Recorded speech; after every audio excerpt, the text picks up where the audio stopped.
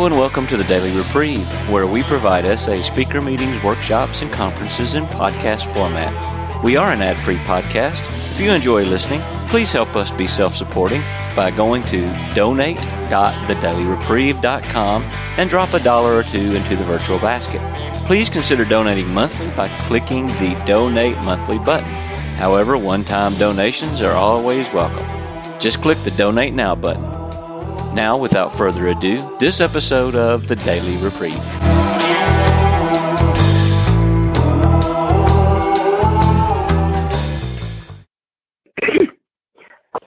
Good morning, afternoon, evening, depending on where you are. My name is Susie. I'm a sexaholic. I have been sexually sober by the essay definition since April 20th, 2014. I want to start with some greetings from my home group, the Lewis-Clark Valley meeting in Lewiston, Idaho. We meet 3 times a week. Today, first of all, I'm feeling really nervous, and when I get nervous, I notice my throat tightens up. So if I disappear for a moment, I will quickly mute to cough for a minute and be back. So I just want to right now surrender to my higher power, who I call God, and ask that He speak through me and get my ego out of the way. Thank you. What I plan to do, hope to do today, is share with you a little bit about what it was like for me, including some of the unhealthy beliefs that I held, which I also call some of them slogans, unhealthy slogans of addiction. What happened and how the healthy slogans of recovery helped me through that, and what it was like now, and some general comments about ways that I support myself in recovery today. So I will, I have a title for my talk. It is called Slogans for Living. Choose Carefully. What it was like, first of all, I did not grow up in any abuse. I grew up in a very normal, lower middle class family in a small town in central Texas. I was taken to church from the time I can remember, from before I can remember. I was taught that God is a loving, all-knowing entity who is on my side. To my knowledge, there was no sexual abuse or physical abuse of any kind in my history. So, yes, I wonder, how the heck did I get here? I don't know how I became a sex and lust addict. And the truth is, it isn't important. What's important is what I do with that knowledge today. What it was like, the nature of my addiction includes flirting, having my heart broken in my first marriage when at 3 years he confessed he was gay, and having lots of recreational sex with men. So I know that had an impact on my history, and I do not blame him.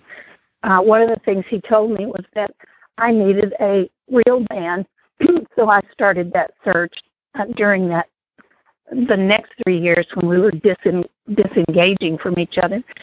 I was very promiscuous. I became promiscuous after that first marriage. I wasn't during it. I used fantasy, euphoric recall. I led a double life while setting and reaching personal goals in my education and my work, and acting out sexually, having multiple affairs. I manipulated people and situations to get what I wanted. I had affairs with married men. I rationalized dating the men who my girlfriends were interested in, with one very close call of almost having sex with the husband of my very best friend. I did what I called overlapping relationships, which means I started having sex with another person before I really ended the first relationship. And some of those unhealthy slogans of addiction during that period was all is fair in love and war. And oh, what a tangled web we weave when at first we practice to deceive.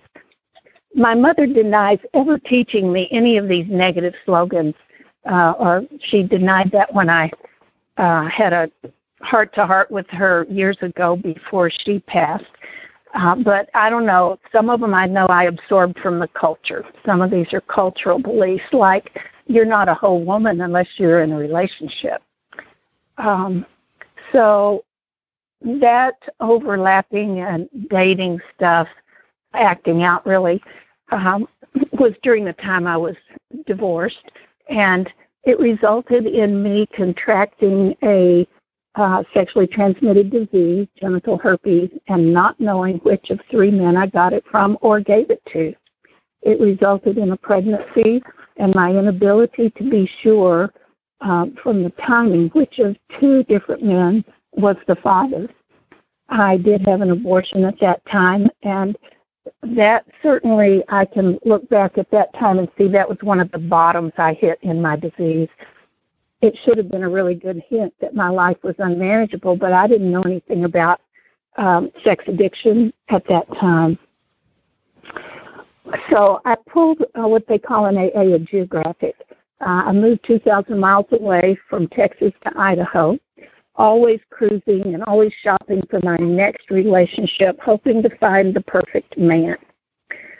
And in Idaho, I actually did meet a really wonderful man. I felt I could love him, and I knew that I felt his love for me. About 1.5 years later, we got married, and I thought that my wedding vows would set my boundaries and prevent me from acting out sexually. What happened instead was I discovered that it doesn't work that way.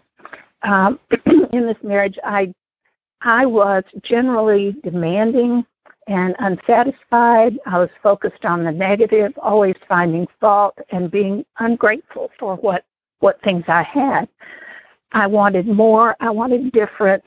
And after about 1 year, I was acting out again with other men. Mostly these were long-distance relationships, and it involved a lot of intrigue and fantasy and planning for a rendezvous.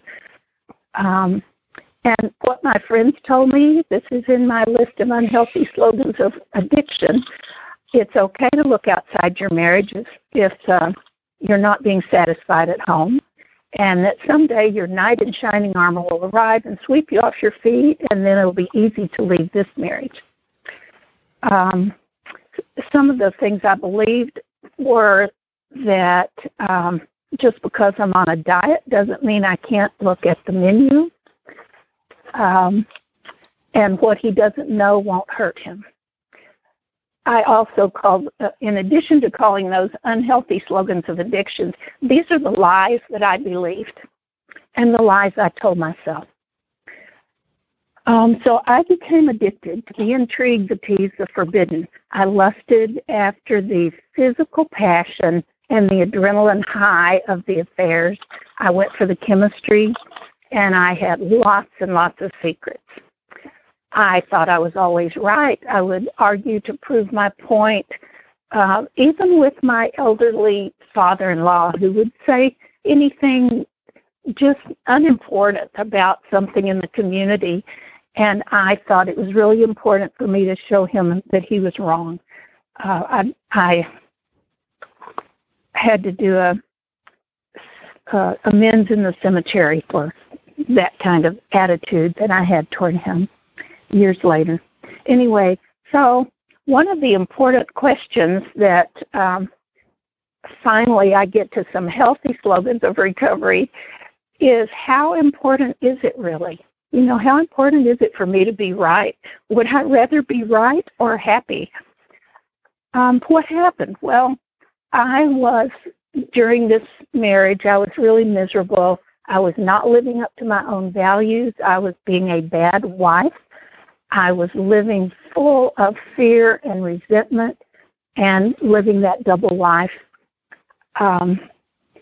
I love this slogan. It fits me so perfectly. This is under healthy slogans that helped me in recovery. I am violating my standards faster than I can lower them. And that's what I was doing. And finally, I am as sick as my secrets. When I heard that, it really struck a chord. How did I get there? Well, my friend gave me a book called Codependence, Misunderstood, Mistreated by Ann Wilson Schaaf. It resonated with me, so I went to an intensive weekend with her in a group where I first heard the term sex addiction. I heard people share about their lives and how they acted out sexually and what they were doing about it. It took me 2 more years when I joined that group of people that had been there at that, some of whom had been at that intensive. I joined with them in a group with Ann Wilson Schaaf, and shortly afterward went to my first 12-step meeting that addressed sex addiction. That was in 1991. So I've been at this a really long time. I wish I could say I've been sober ever since, but of course that's not my path. And then in 92, I also joined AA and got to see the relationship between how drinking made it so much easier for me to act out sexually.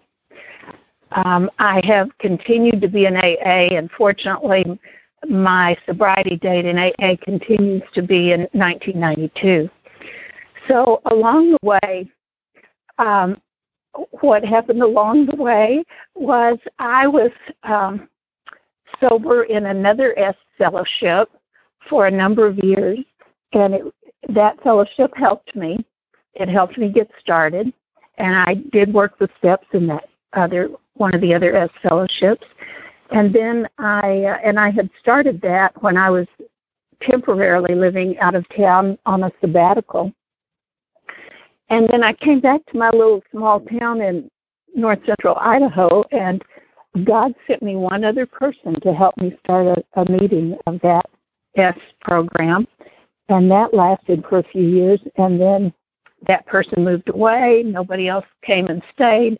And I finally gave up on the meeting and thought, it's okay, I've got AA, I can work my program through AA. Well, that worked for a little while until I had an opportunity where I went out of town, became hungry, angry, lonely, tired.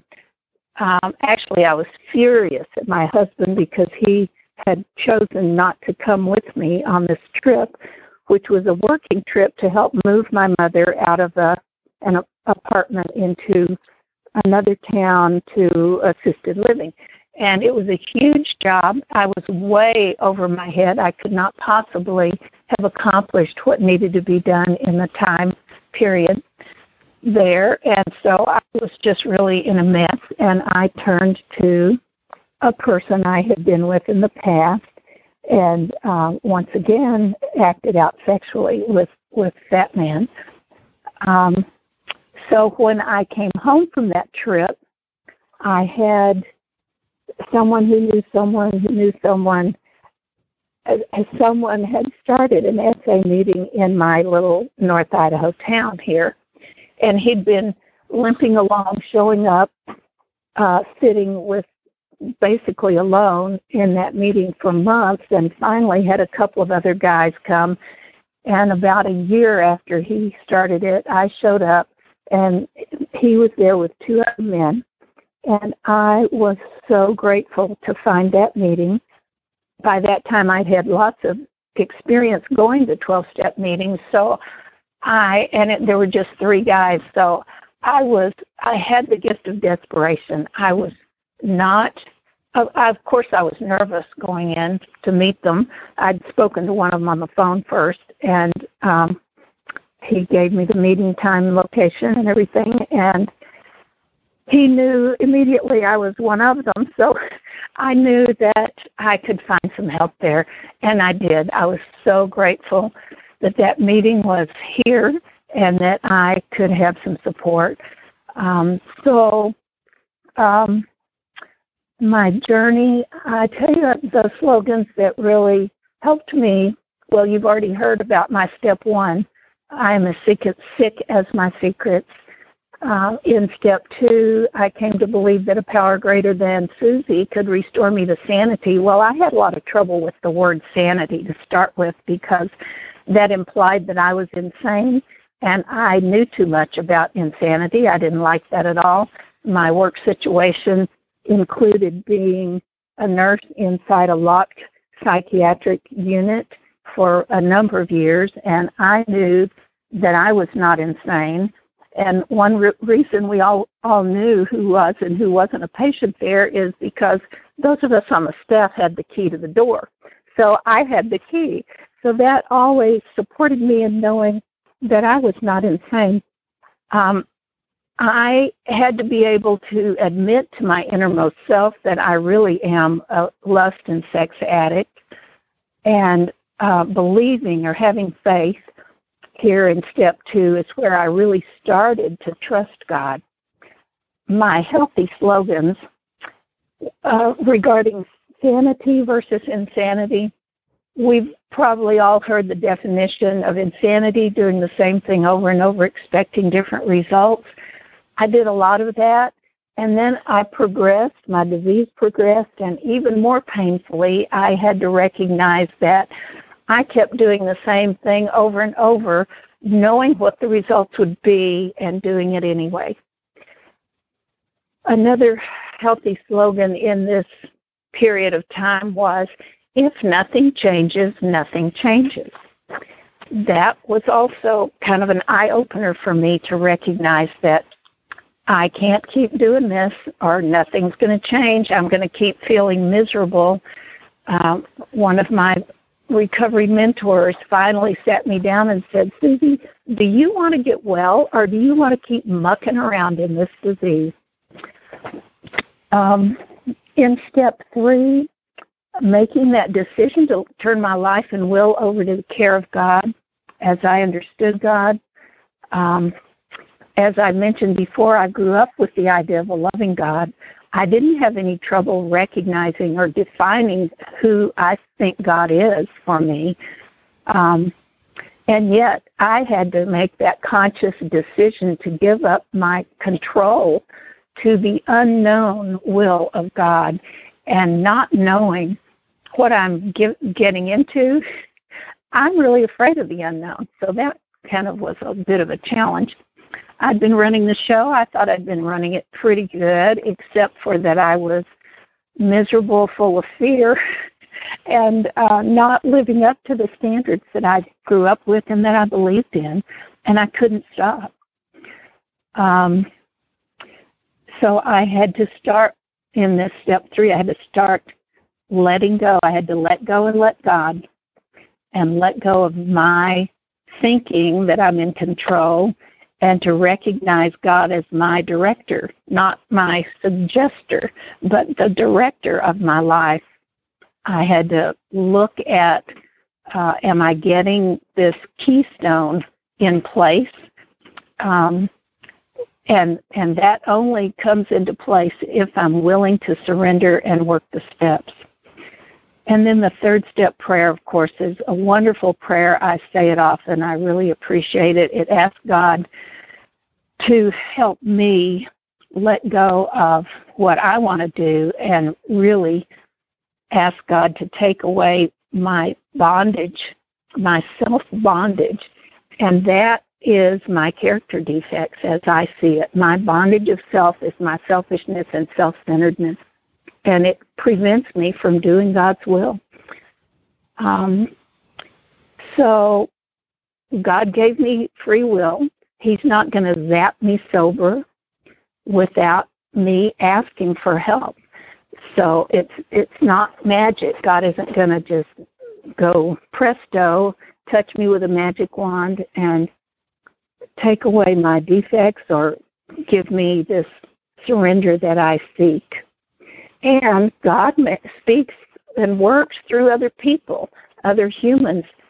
And that reminds me that I have to stop making unilateral decisions. I didn't mention step 0. I'll rewind. Step 0 taught me I cannot do this alone. I have to have contact with other people on this path. I need to be working with a sponsor. I need to be going to meetings so I hear what you say and what you teach me. And sometimes it comes from an unlikely source, words of wisdom that it seems like God's just directing right at me. The slogans here, one day at a time, without God, I can't. Without me, God won't. In step 4, I thought it was kind of fun at first because I got to write about what other people, all the stuff other people did that really made me angry or I was resentful about. Then, of course, by the time I got to the 4th column, it wasn't so much fun. Then I had to look at where was I selfish, dishonest, self-seeking, or frightened. This is where I learned how to get on my side of the street, because I never thought anything was my fault. I always, even today, my first knee-jerk reaction is to blame somebody else. And, of course, that's usually my husband. By the way, I am still married to the same person I was married to a year and a half after I moved to Idaho. And this summer we celebrated 35 years of marriage.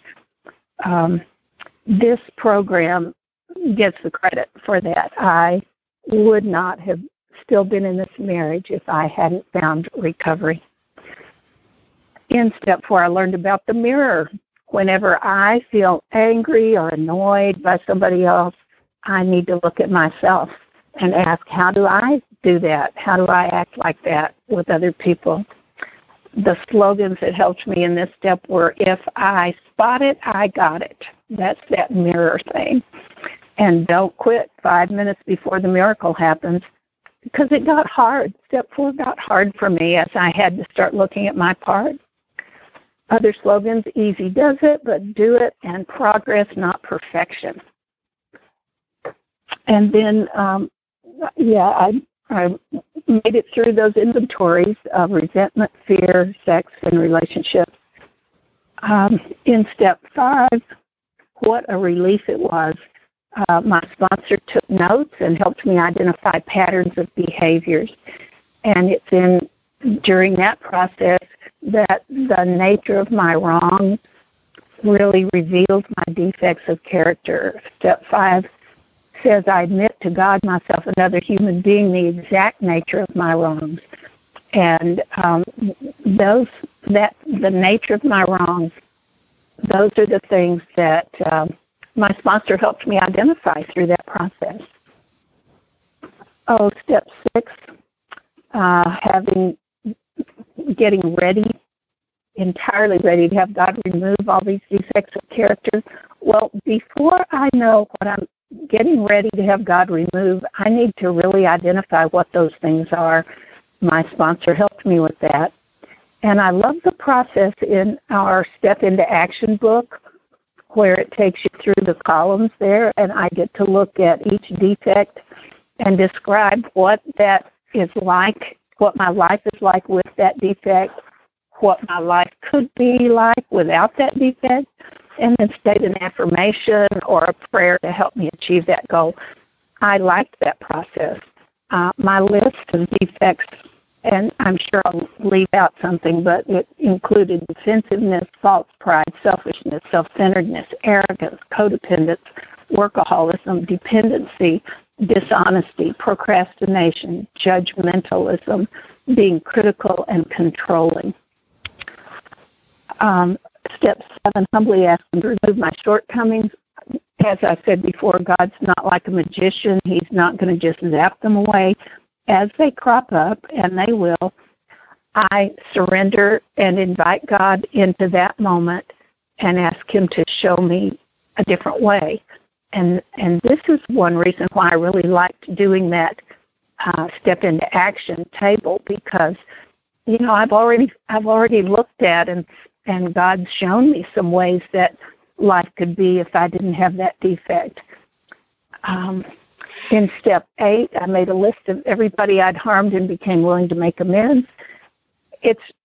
I think it's important to define what does harm mean, and I like our, again, step into action says we cause physical, mental, emotional, or spiritual damage, maybe arousing anger, etc.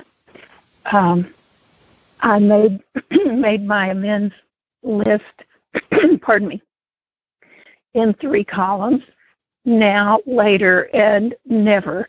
And hopefully, and as I went along, I got to move things up from later to now. And a couple of things from never I got to do. I didn't have a huge, long never list. However, I will say that I made a number of amends at gravesides. Also, I think it's important here that a number of amends I had to make with the men that I had affairs with. I knew I had done harm to. Oh, and I was instructed to look at collateral damage. You know, it's not just the man I had an affair with; it was his wife, his relationship with, or you know, whoever he was in another relationship with. Those had to be indirect amends because obviously that could do harm. In step 9, I do not have the right to dump my load of guilt in an amends in order to make me feel better. And I do not have a right to do an amends that will harm someone else. I also don't have the right to do an amends if it's not convenient for the other person. I can't barge in and force somebody to listen to an amends. That's not the right attitude. And certainly never without clearing it with my sponsor. I used a script. There's an example in Step Into Action, page 128. I need to wait for God, and I usually did. And when it was time for me to make an amends, God put that person in front of me. One of the things my sponsor told me about a number of the amends I needed to make amends with was make a living amends. And in many of the cases of the men, she said, never darken their door again, no contact. And I was able to do that in all but a few cases, which always resulted in negative consequences when I got back in touch. So I need to get going here to wrap things up, so I'm going to kind of skip over some things. In Step 10, it's so important to continue to take this personal inventory. I find it gets easier with practice. I catch myself faster when I am causing harm and very often make immediate amends. I need a regular inventory. I have to consider and just give myself moments sometimes just to ask God to show me the truth and show me how I've harmed someone and what I can do to make it right. If I don't do that, things kind of build up and I start feeling grouchy and something's wrong. That's when I really need to look at what did I miss in my inventory. And if I start judging and blaming and feeling angry and critical of others. Step 11, prayer and meditation. Before I get out of bed in the morning, I start my prayers. Sometimes I wake up in the middle of the night and I pray. Sometimes I do prayer and meditation sitting in a chair, and sometimes I do walking outside. The proper use of my will is to seek God's will for me. So step 12, service, spiritual awakening, and then carrying the message. It's important that I get a spiritual awakening, and I believe I have. I love the a Big Book Appendix, Spiritual Experience. The words that I really love in there are that I've had a personality change sufficient to bring about recovery. And it says that often, and this was true for me, my friends noticed a difference in me even before I could see it. And I love these words. I've had a profound alteration in my reaction to life. That is very true for me. I had to learn, first of all, I had to learn when I was flirting. I didn't even know I was flirting. It was just the way I interacted with men. I had fear around, well, if I don't know how to talk to men if I'm not flirting. And the program's recovery has helped me with that. I had to learn how to spot that and how to let it go. So in conclusion, I want to share some thoughts for continued sobriety. And for me, I have some things I use that help me. If I have a decision to make, I have 3 questions. Is what I'm thinking about doing something I will want to keep secret? Question 2, is what I'm thinking about doing going to support my recovery? And question 3, am I willing to go to any lengths for my recovery? Temptation will hit. Thoughts just come into my mind occasionally, inappropriate thoughts, that is. And here's a slogan I really like. I am responsible for my second thought and my first action. I can't control some of the thoughts that come in. I'm powerless. And I can control my first action, which for me should be and usually is to pray and ask God to come into this moment and take away this lust or whatever it is that's tripping through my mind, looking at the menu, whatever. I need to remember halt. Don't get too hungry, angry, lonely, or tired. If I'm struggling, I'm in my disease. The big book says we have ceased fighting anything or anyone. And I need to remember principles above personalities. That helps me keep showing up. We're a group of people who normally wouldn't mix, so of course there's going to occasionally be some personalities that I'm not as comfortable with as others. And acceptance is a key to my relationship with God. For me, acceptance goes hand in hand with surrender. I can't just accept. I have to also surrender. And my serenity is directly proportional to my level of acceptance. And that is from a big book, page 120. I thank you for being with me today and hearing my story, and I will close there. Thank you. Susie, that was awesome. Thank you so very much for your service today. I know I'm going to have a question if nobody else does, but I suspect we will. We have 94 people on the line. So just a quick reminder that we avoid topics that can lead to dissension or distraction. Please avoid explicit sexual descriptions and sexually abusive language. The emphasis is on honesty, recovery, and healing, how to apply the 12 steps and traditions in our daily lives. No crosstalk, please, which means interrupting, giving advice, or criticizing another person's share. If someone feels another is getting too explicit, you may so signify by saying my hand is raised, and at which point I will consult a group conscience. So who would like to press star 6 to unmute and be the first person to ask Susie a question? And very quickly, Susie, can you repeat the 3 questions? Am I willing to go to any length for my recovery? Am I going to do something? Those 3 questions real quick. Sure. It's what I'm thinking about doing, something I'm going to want to keep secret. Mm-hmm. And is what I'm thinking about doing something. Will this support my recovery? Mm-hmm. And then, am I willing to go to any lengths for my recovery? All right. Thank you so very much for that. So I got my question out of the way. Anyone else, please press star 6 to mute. If you are new to this fellowship or new to this call, you're very, very welcome. This is Mike in Chicago. Mike, take it away. Quick question, please. Yeah. I'm relatively new to the program and stuff, and it's just a matter of it's a matter of daily surrender and daily discipline. It sounds like is that your understanding after all these years? Would you say that again? A matter of daily surrender, and what did you say? Daily discipline. I mean, and talking to your sponsor and getting on the phone meetings and going to face-to-face, et cetera, et cetera. So would you agree?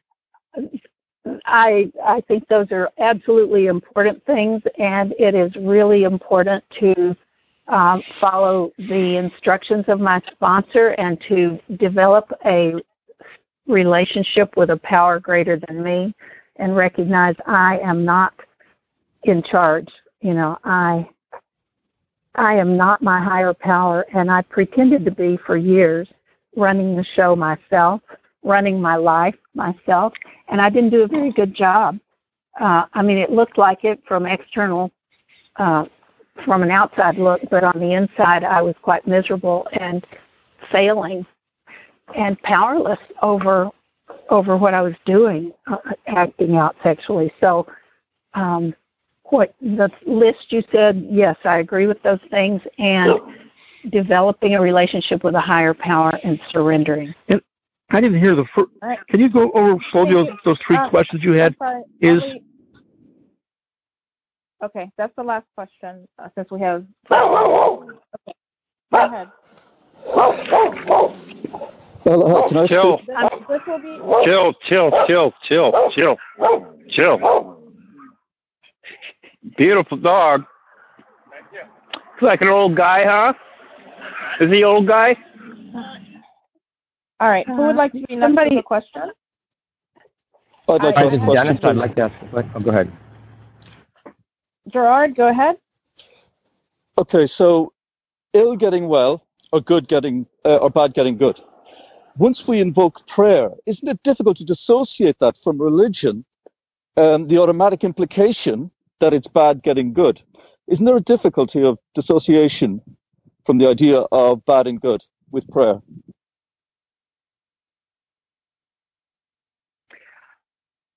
I'm not even sure I understand the question. I think if I understand it, my response is that it totally depends on your definitions of religion and versus spirituality and your history of or your current belief system about what's good and bad. It sounds like a lot of real black and white thinking, which I don't. I get in trouble when I go to black and white thinking and thinking in terms of good and bad. I think life is full of experiences, and if we're willing to learn from them, we can grow. And I don't, certainly there's some behaviors that I do that have been not good, and I just surrender those and ask God to teach me what I'm supposed to learn and show me the truth, which is I don't want to do that again, and whatever other truth God has to teach me. I'm not sure that addressed your question. No, that's good. Thank you. All right. Hi, this is Dennis. Can I share next or ask her a question? Yes, Dennis. Go ahead. Oh, thank you. Thank you for your service, Rena. Susie, first I want to thank you for, your friendship in this program and walking this journey with you has just been a blessing in my recovery. And you've been a real sister, and I appreciate that. I like how today God just poured the principles out through you of this program, because, boy, that is recovery, what I heard. I had not used the step into action, and I think you said something about step 7 has a table, and I'm going to go look that up. If that's correct, can you share a little bit about the benefits and what that looked like for you? Thanks. Thank you, Dennis, and I so appreciate you in this program as well.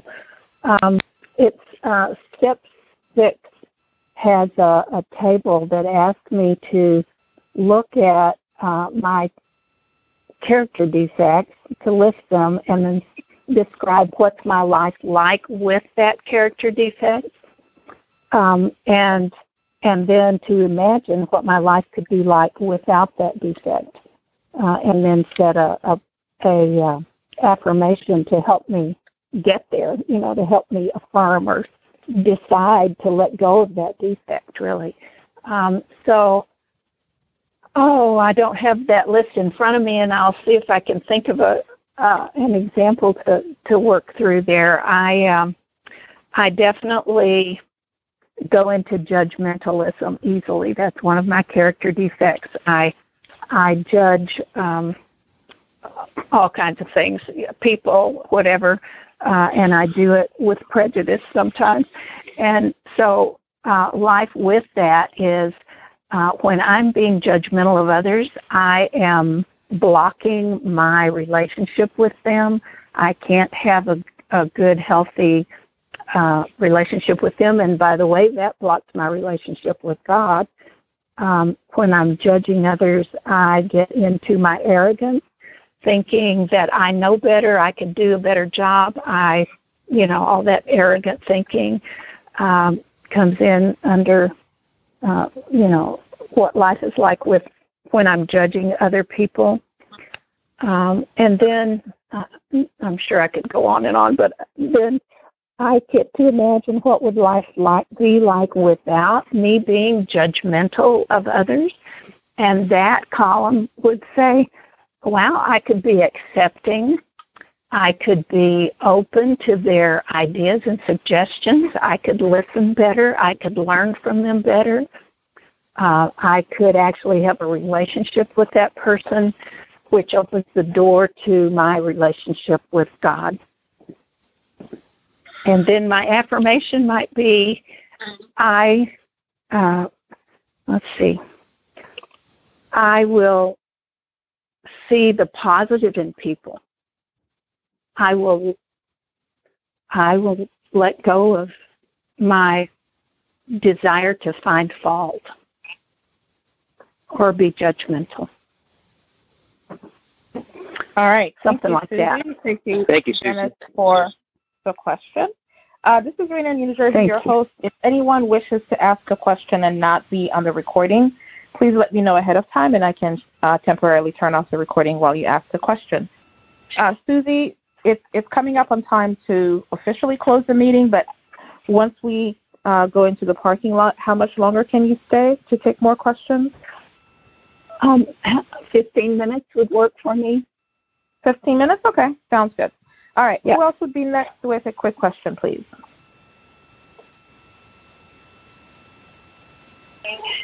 Hi, Laura. I would love to ask a question. Yes, your name, please? My name is Laura. Laura from what state? Florida. Okay, great. Thank you, Laura. Go ahead. Hi, Laura. Hi, Susie. That was wonderful. Thank you so much for your story and for the opportunity to get to know you. Real quick, the slogans reflect the spiritual attitude, which has such an influence on me. And the White Book says, I need a change in attitude. And the slogans of recovery, you beautifully reflected in your change of attitude in your story. So thank you for that beautiful illustration of the reflection of the slogans in your life. And my question is, when did you start to identify the negative slogans that had an impact on your life before recovery? Thank you. Thanks, Laura. I'm not sure I can exactly remember when, but I'm pretty sure it was in the first step process, and then even more so in the fourth step. Wow. Certainly, as I started to really recognize my addictive process, that I had good sponsors and good support people from that Living in Process and Wilson Shapes group that got me in recovery in the first place. All of them really helped me to identify those underlying beliefs that I just took for granted as truth, the lies I believed. Thank you so much. That's so helpful. And I'd like to apply that when I do the step one again. So thank you. Thank you, Laura. All right. Thank you, everyone. We are going to officially pause the recording so we can officially close the meeting, and we will come right back at the top of the hour. All right, we are back to the shares. We have Susie for 15 more minutes, so this is your chance, everyone. This is Rena in New Jersey, your host, who would like to press star 6 to be next and ask Susie a question. And again, if you do not want to be on the recording, please ask, and I will pause the recording so you can ask your question. This is Jamie. This is Lee from Wyoming. I'd like to ask Susie a question. Okay, I heard Lee and then Jamie in Illinois. So may I go now, Rena? Yes, Lee. Go ahead first. Okay, thank you. Thank you so much, Susie. I took notes, and I just had a quick question. You mentioned you were in AA, Al-Anon, SAA, and I assume SA. I mean, SA, obviously, but since you were in all these different programs, do you have any idea what percentage of your recovery you would actually attribute to SA, along with all the other programs? Thank you. Did you say what percentage of my recovery is due to SA? Was that the word you used? Yeah, I'm just curious how much you think SA is involved in your recovery. That's a really hard question. I learned so much from AA in studying the Big Book and knowing that all I had to do is switch the word alcohol to lust or, lust or sex addiction, and everything in there fits me perfectly. So, I have worked a number. I didn't even remember mentioning all those programs. The programs I've worked the steps in include AA, SA, SLAA. Currently working steps in Al-Anon. I've done and Readers Anonymous and Workaholics Anonymous. So my recovery it's all of those. And SA gave me the best structure for my sex addiction. I cannot really define my own sobriety and get true recovery from my sex and lust addiction. I didn't. That program, that other S program was helpful. It got me going. It was very helpful at the time, and I needed more. As I got farther progressed in my disease, I needed the structure of the SA sobriety definition. So I don't think I can give you a percentage. It's too hard a question. Sorry.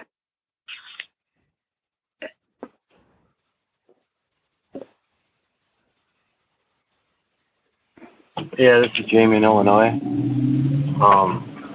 I think I was next. That call is powerless over love. Thank you.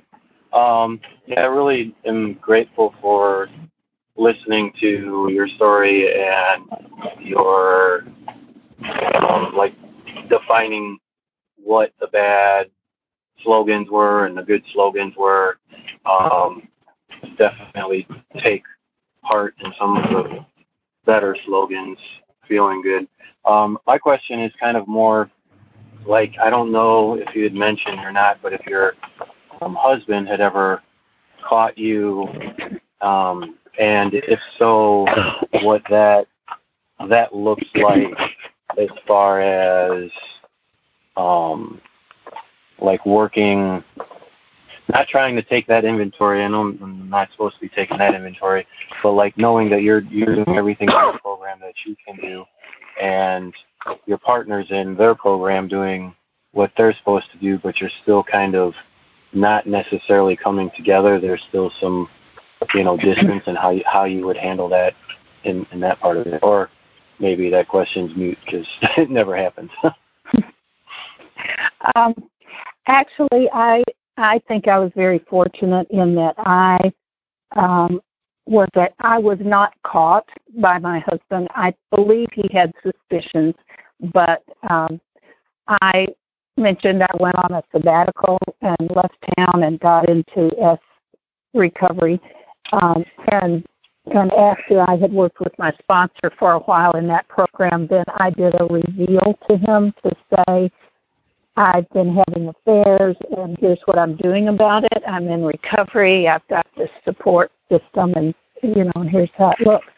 at that point, we were living in different towns temporarily, and he sought out counseling for himself. He went to a counselor for a period of time, and that helped him look at what he needed to do, and he was willing to continue to have me in his life as I worked on my recovery. So he's been tremendously supportive. He stays out of my business. He has never asked me for any details. My sponsor has said, you've revealed enough. I don't need to reveal any further details. It would do more harm. And he hasn't asked for any. So I'm very fortunate. Basically, I have a husband who's healthy, mentally, emotionally, spiritually healthy, and not an addict himself.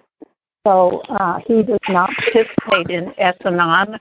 I have wished that he would, because he could be tremendous help to other men, but he doesn't. He doesn't want to. He's not a joiner kind of a person. So that's what I can share about that. All right. Thank you, Jamie. Jamie. And this is Thomas. Is next? Yes, this is Thomas there. Go ahead. May I ask a question? Thomas, and then Sona. And then Doug from Oregon. Okay, Thomas, and then Sona, and then Doug. Okay, my name is Thomas, and I forget your first name, but I was listening to your share, and Her name is Susie.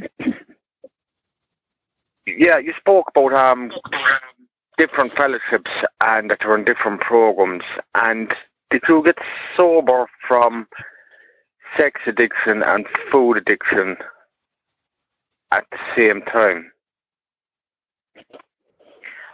It was suggested that I start with what was killing me the fastest, and that was my sex addiction. I was most miserable from that. It was a while later that I started a food program, and then I just kind of dropped that after a while and focused on some of the other programs.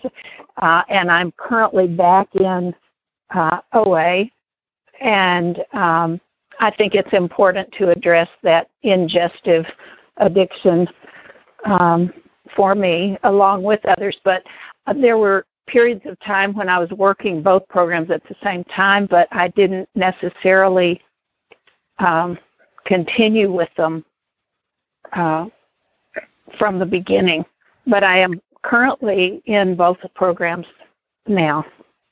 There's a big connection, I think, between food and lust addiction, and I think our white book talks about that some. Yeah. Do you have some experience you want to share about that? Yeah, what's the first name again? I hear you talking without a first name. Susie. Susie, sorry. Yeah, Susie, I struggle with sex addiction, and I also struggle with food addiction. And at the minute, I'm trying to work the both programs together. Like, if it can be done, I haven't heard anyone who've experienced these two at the same time. You know. Actually, Thomas, Nicholas in England usually does his step work for both, so you can get in touch with him at Nicholas, NICHOLAS, and then ESSAY @gmail.com. He was a past speaker for me in this group, so you can get in touch with him for more information. Okay, that's Rena. Rena, is that? Yes, this is Rena. Yes. Rena. Thanks, Rena. Right, Rena. Okay, can I get the number again, Rena? I'm in and out of this here. Can I make contact with you? That's all right. Again. You can send us an email if you need Nicholas's email information, but I can give that to you again. It's Nicholas with a CH SAESSAY @gmail.com. He's in England. Okay. All right. Okay, All we right. have two more people before Susie has to go, so let's make it quick, please. Sona and then Doug in Oregon. Come on in, Sona. Thank you. Sona from Iran. I wanted to, thanks for your service, Susie, first. I wanted to ask you, what is your personal definition of lust? How you can define it? Because recently I have come to the definition. I want to hear others' definition of what lust is. Thank you. Thank you for the question. For me, lust is wanting something God has not provided for me today. So sexual lust is wanting something sexual that God has not put in my life for today. That's the short definition. And of course, the S.A. White book has lots of discussion about what lust is. But that's the one I like. And a great definition. Thank you. All right, Doug in Oregon. Come on in. All right. Thank you. Thank you for your leadership. Yeah, thank you for your leadership, Rena. Susie, thank you for your story. Doug in Oregon. I know this is a long process of change, and but can you? Is there an event in a week, a HP, a higher power experience, an awareness? Was there an epiphany, so to speak, or a spiritual experience that set you over the hill and not having to paddle quite so hard, and maybe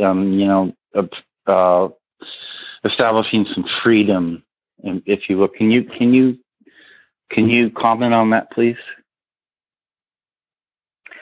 I wish I had a mountaintop experience to share with you, spiritual experience, but my spiritual experience and growth has been of the educational variety over a long period of time. The thing that did come to my mind with your question, though, is when I last changed my sobriety date.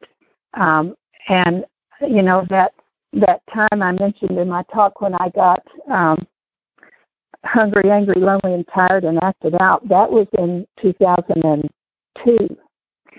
And in 2014 is my current date because I did not have progressive victory over lust. Now, I didn't come to that decision on my own. It was the people who hold my feet to the fire in this program, and that's one reason I need other people, because I can lie to myself so easily. And what I was shown then was that I was tracking the last man that I had acted out with. I was tracking him. I knew where he was in the room. We were in a large event together, and I knew exactly where he was all the time, and I manipulated the situation so that I could get physically close to him and say hello and have a hug. And I did that, and I got that hug, and I was challenged later by my group asking me, were you sober in that moment of that hug? Because in my mind, I didn't have sex with him, so I shouldn't have to change my sobriety date.